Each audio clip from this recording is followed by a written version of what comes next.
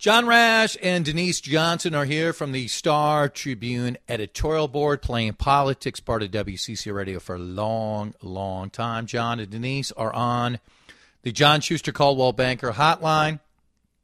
Let's start with the January 6th Select Committee and what took place yesterday during this show. Powerful testimony.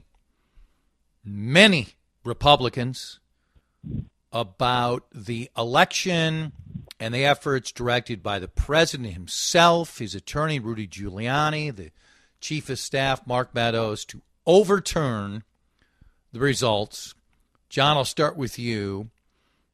They all were compelling, including Rusty Bowers, the Arizona speaker, who talked about a phone call with President Trump. And Bowers, as anybody should, by the way, Bowers, who voted for Donald Trump, saying, I need to see some evidence. I mean, you're asking me to do these things, and I need to see evidence.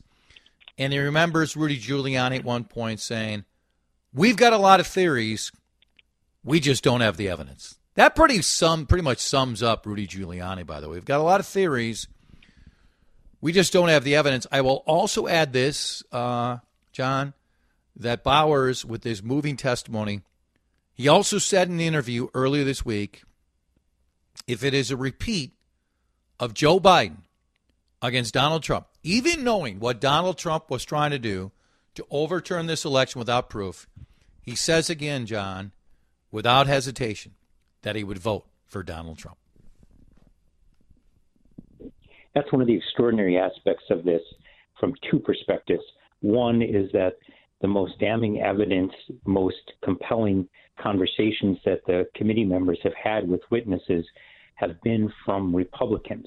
So while President Trump and many of his congressional supporters try to position this as a partisan witch hunt, it's Republicans who are reporting on what happened, how egregious the violations were, or the ones that were being asked to do, as happened yesterday. And yet so many of them did vote for and will vote for President Trump again should he run against President Biden. And it really shows how deeply divided this nation is, how entrenched the partisanship is, and how, unless we get two different presidential candidates, that so much of the next election may be about the last election, and that's usually not how a nation moves forward.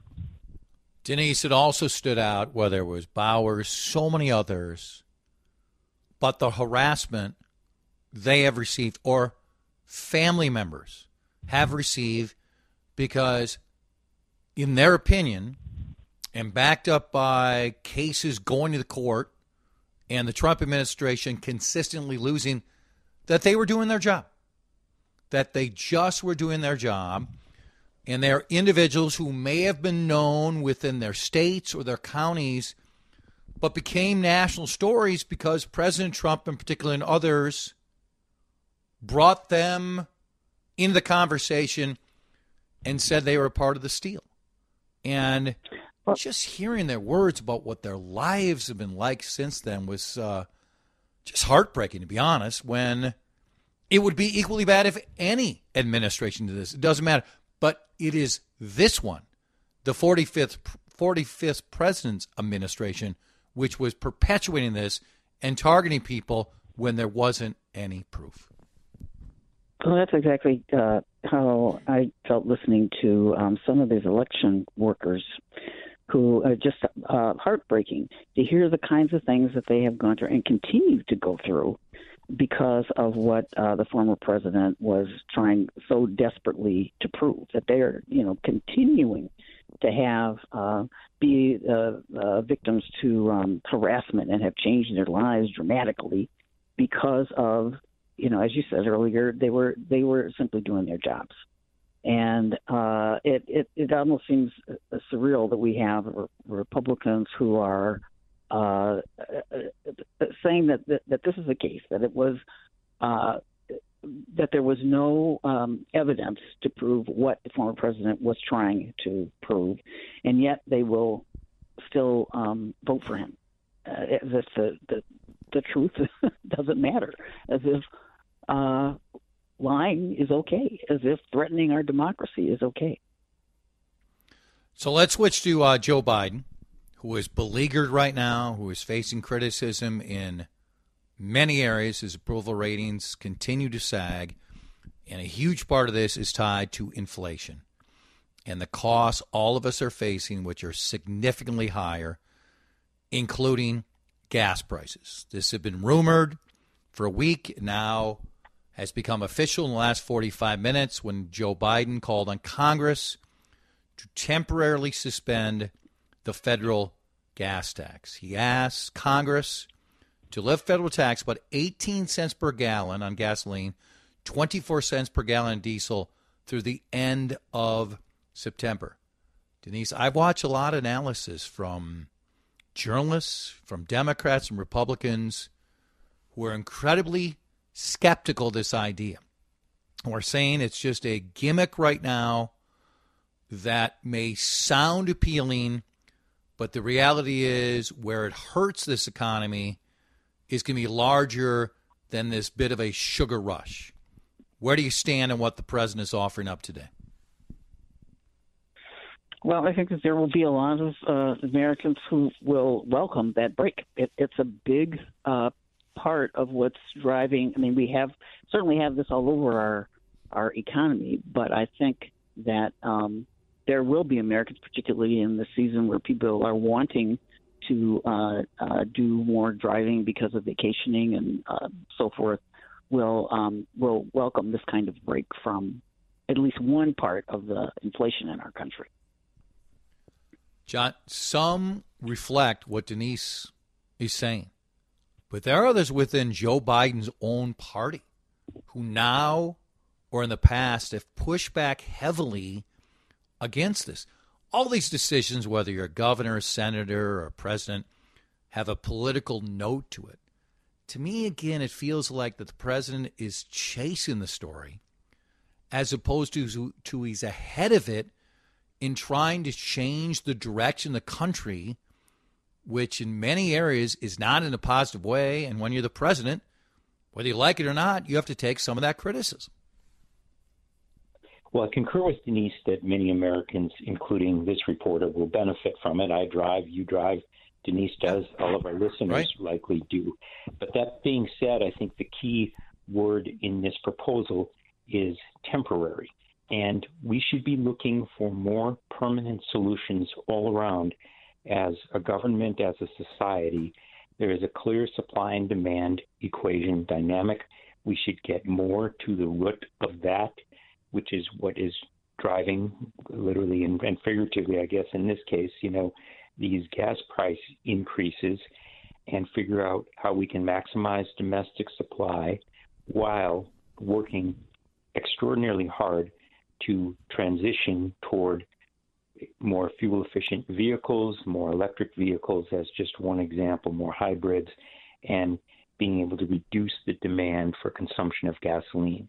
If anything, when you have a tax break, it is in effect an injection of spending into the U.S. economy, and that might actually exacerbate the inflationary pressures. And I think that we have to think as a government and as a society what the impacts are when we have such massive stimulus bills as we've had, and we've had them under different administrations, under different dynamics, such as the Great Recession when President George W. Bush was there, and certainly under President Trump, and especially under President Biden regarding the pandemic. And that's part of the inflation equation as well, warned about like a voice in the wilderness by Larry Summers, former Treasury Secretary, a Democrat, and generally ignored by the Democratic administration running now. So I think that America really suffers from short-termism in so many ways, and we have to start thinking longer term about how we move forward as a country and don't just lurch from crisis to crisis. Last thing, right now Scott Jensen, who in the MinnPost poll is very close. That same poll, though, has about 40% not familiar with the former state senator, is pushing hard, John, right now, for Governor Walz to debate him. It's early. It's June 22nd. Debates normally don't happen this early. Do you see any scenario where Tim Walz is going to debate Scott Jensen ahead of the normal time? No, I do not. This is a classic contender versus incumbent strategy where they try to engage him in a series of debates because it elevates the challenger, puts him or her on the same stage, literally and figuratively, as the incumbent. And if I were former Representative Jensen, I'd be asking for the same thing. And if I were managing Governor Walz's campaign, I would say, this is standard, ignore it, and we will engage in 3 debates as normally happen, or perhaps it'll be a few more as the November election nears. Now, that being said, they are debating on Twitter and in other ways via social media, which is not really an effective way to govern, especially as, we're talking about lurching from crisis to crisis. The governor's trying to get a special session going. And so, this again is a classic example of short-termism as opposed to thinking long-term on a state that used to do so. Same thing for you, Denise. Do you see any changes? Obviously, John nailed it. They're out very visibly, but not on a stage together. Does that happen before September? I don't think so. I don't think that the governor has any reason to do it earlier than the normal time. A lot of Minnesotans are not necessarily, sort of Labor Day and after when they get really engaged.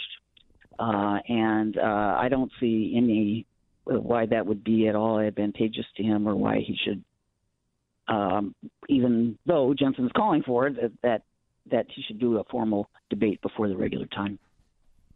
Thanks to both of you. Appreciate it. Thank you. John Rash and Denise Johnson playing politics with the Star Tribune.